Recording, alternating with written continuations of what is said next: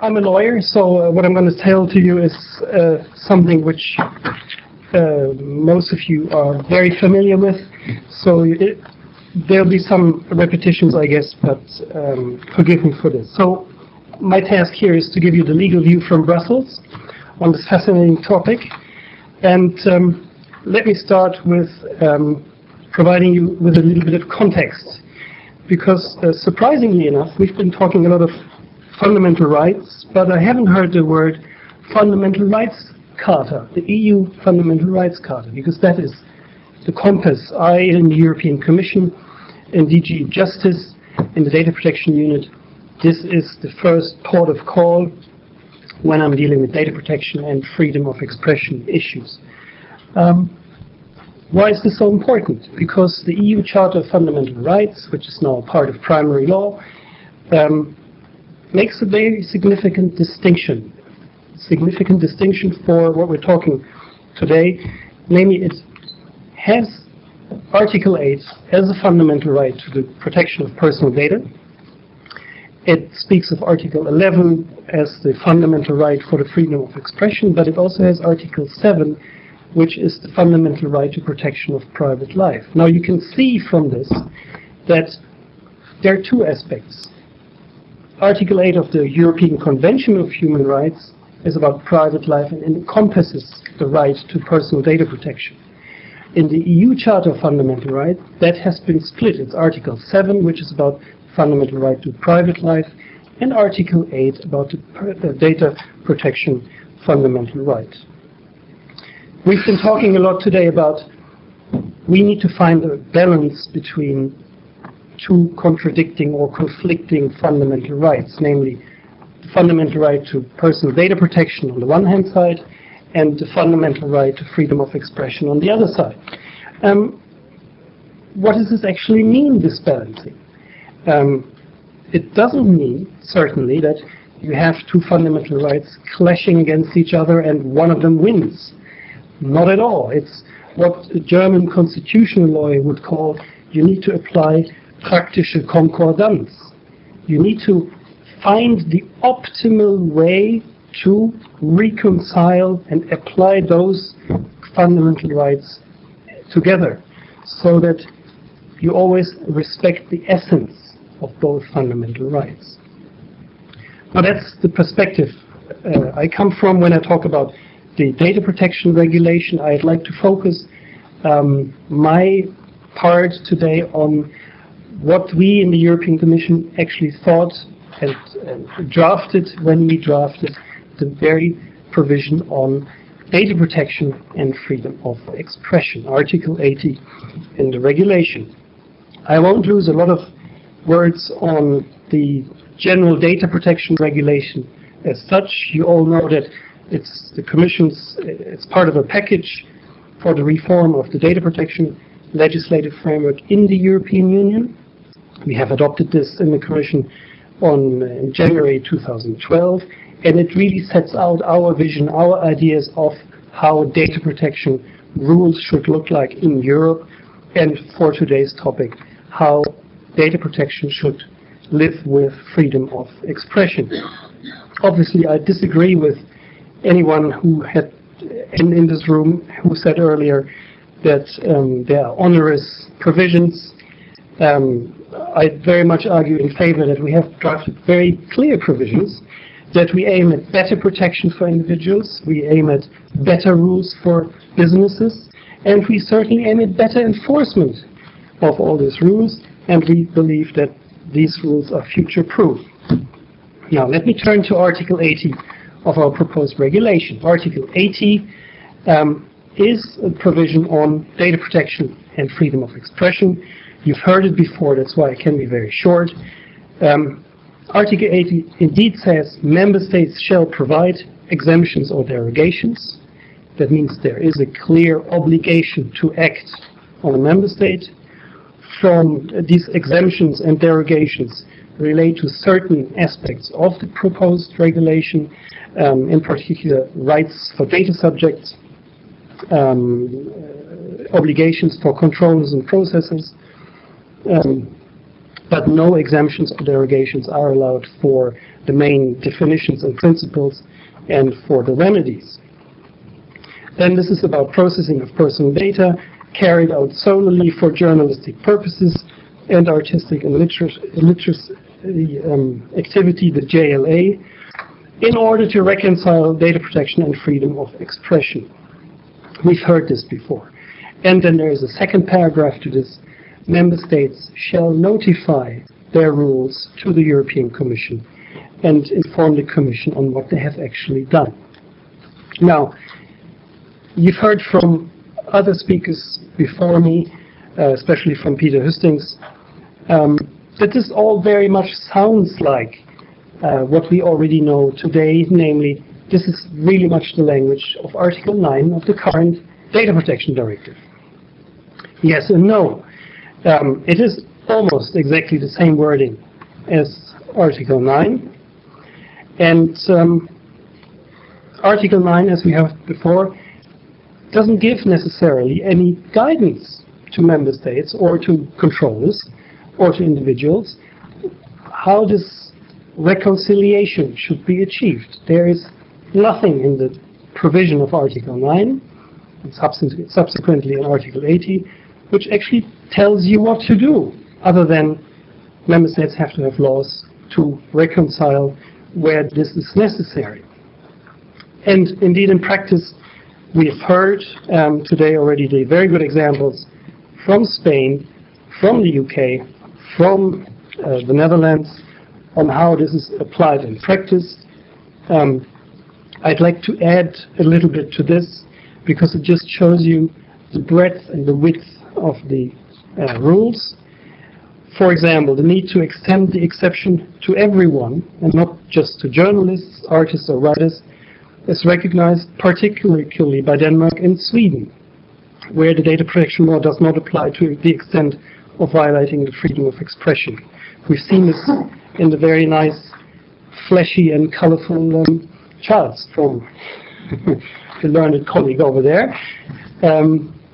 Luxembourg has a rule, for example, that says this is without prejudice to the rules in the legislation on mass communication media. So it's focusing in Luxembourg on mass media communication, not just journalist activities. Italian law, for example, says that data on private matters may only be reported if there is a substantial public interest, unless the data subject has made the data public or if the publication is justified in the public conduct of the data subject. Austrian law says if it's necessary to fulfill the information providing task of media companies, media service providers and their employees, only to that extent you have specific rules. Spain, we've heard, France has a lot of exemptions, but also stating explicitly that these exemptions are without prejudice to the rules in civil and criminal law of defamation. I'd dispute the findings from our host that Germany totally exempts the media from anything. I think quite the contrary is true. The German data protection law does apply. The media is not exempted from the application of the principles of data protection, but has some specificities which says the interests of data subjects and controllers must be balanced differently in this context in comparison to others. Other member states, Belgium, Portugal, you have exemptions, but they are more specific. For example, in Belgian law, you have the issue that the protection of sources should be taken into account, or a situation where the normal rules would hamper the collection of information which is relevant in the journalistic context. So, again, this just serves as a very much a live confirmation that there is a wide variety of member states' laws in the field of data protection where member states try to reconcile this with their idea of freedom of expression. We also heard that there has been a useful judgment from the European Court of Justice in 2008, the Sata Media judgment, the Finnish case. And the court, again, I remind you, what did the court say? It emphasized and stressed that at European level, freedom of expression is so fundamental, it is so important, that you have to interpret the notion of journalism very broadly. That doesn't mean, in my view, that you should do away with the journalistic purposes, etc. You just apply the broad interpretation of the Court of Justice to the very wording which we currently have. But then the Court of Justice also says, but because we also have a fundamental right to the protection of personal data, you need to balance it, and you need to have derogations only and in as so far as strictly necessary to find this balance. The Court of Justice then says, when does this apply, this provision relating to Article 9? Well, it only applies, or it always applies, when this is about the disclosure of to the public of information, opinions, and ideas, irrespective of the medium. So indeed, it is a very, very broad notion of this provision.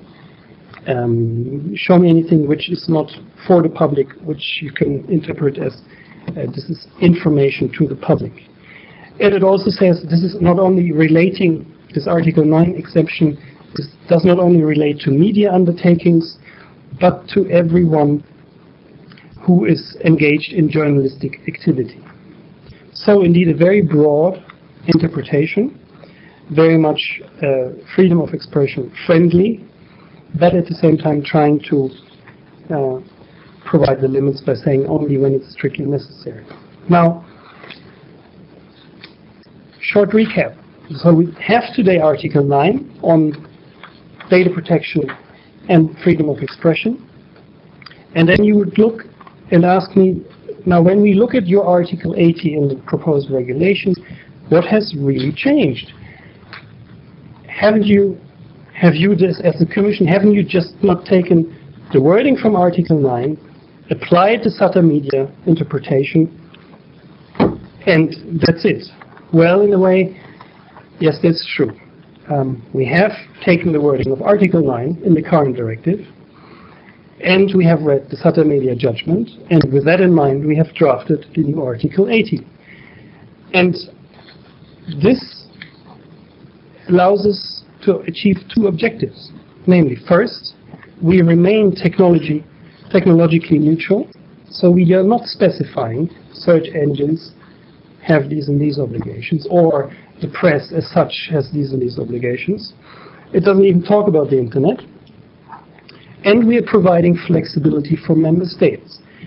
What we're saying is the data protection regulation does apply, the principles do apply to every processing of personal data, but you may have national flavors when it comes to reconciliation with the necessities for freedom of expression. But there is more to it. There is a fundamental difference, or there will be a fundamental difference once the regulation is adopted, hopefully in its current form, namely, that we have a regulation. So we have the data protection principles set in stone, one single law, hopefully clear enough for everyone, and we will have better enforcement of those rules. And when it comes to freedom of expression, we'll have specific notification to the Commission of what those national rules are for reconciliation of data protection and freedom of expression. And of course, the regulation must be read together with the household exemption, which is also built in, which is also replicating what we know from the current directive, that these rules do not apply if you're processing personal data just in your private and personal capacity and you're not disseminating it to an indefinite number in the public. So, short recap.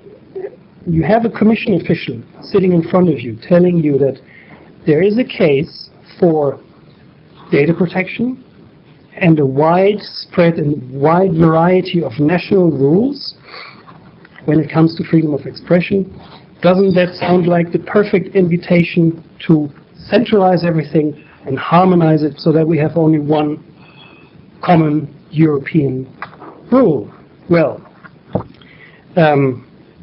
this is not very often that you get a European Commission official to say that, but the European Commission has decided not to do this. We have looked very carefully at the current situation in member states, and we have looked at our competence and powers and legal basis. And that is Article 16 of the Treaty on the Functioning of the European Union, which says the European Union has the power to harmonize the rules for the protection of personal data. It doesn't say, and the rules for harmonizing freedom of expression interests. And on top, we have seen the very diverse application and the very diverse rules and the very diverse understanding of how to reconcile data protection and freedom of expression. So indeed, we don't find a consensus yet in Europe on what this reconciliation is and how it should be done. And certainly we have not heard during our 3 years of public consultation that this is a point of discussion or of very huge interest. And that may also be because in the area of the press, of the media, of freedom of expression, internet archives, online availability, we do have in Europe, in the individual member states, a lot of other legal remedies. We've heard this before. You can have recourse to civil law, to criminal law. You have libel laws, defamation laws. You have the right to your own picture, the right to your own image. Just recently, the highest German civil court has decided on a case about precisely a convicted person who wanted a news organization to delete information on him which they had stocked in the archives during the trial, because exactly with the argument, no, I've served my time, now it's enough, you shouldn't have this information on my archives. The German highest civil court has dealt with this in its appeal functions in 25 pages, and you will not find once the word data protection. It is all based on civil law remedies toward and freedom of expression considerations. So, not a problem, very diverse views, no consensus, very feeble legal basis to do anything here. So, we decided there will be no indirect harmonization on the rules of freedom of expression. We are not going to define what is a journalist in the European Union. We are not going to define what is media, what is not media in the European Union, because that we would have had to do to have legal certainty in a regulation. So, no indirect harmonization through the back door. Yet, to be fair, there are already some EU legislation aspects where you will find individual aspects of harmonization. For example, in the Audiovisual Media Directive, which is essentially the old Television Without Frontiers Directive, you have a harmonized right to reply. You have to have a right to reply. Or you have, in what we call the Brussels I regulation, you have provisions on when does a civil court have jurisdiction in Europe about tort claims, for example. So it's back to the member states. I conclude, because my time has come up, today's law in Europe on data protection, and hopefully tomorrow's law on data protection, is based on the Article 8 and Article 11 of the EU Charter of Fundamental Rights. It means that data protection law should apply in principle to anything which has to do with press, media, freedom of expression issues. Derogations must in any case follow the principle of proportionality and necessity. You must always have redress for individuals. You must also look at what are other remedies which might be available. And this means the future framework in the European Union actually reflects very nicely the motto of the European Union, which is in Vielfalt geeint, unis dans la diversité, united in diversity. And maybe after a common debate, and maybe after we've reached some consensus, we will get there one day. But today, I have to state clearly, we are not there yet.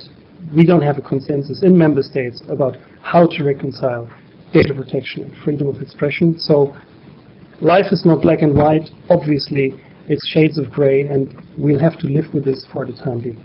Thank you very much.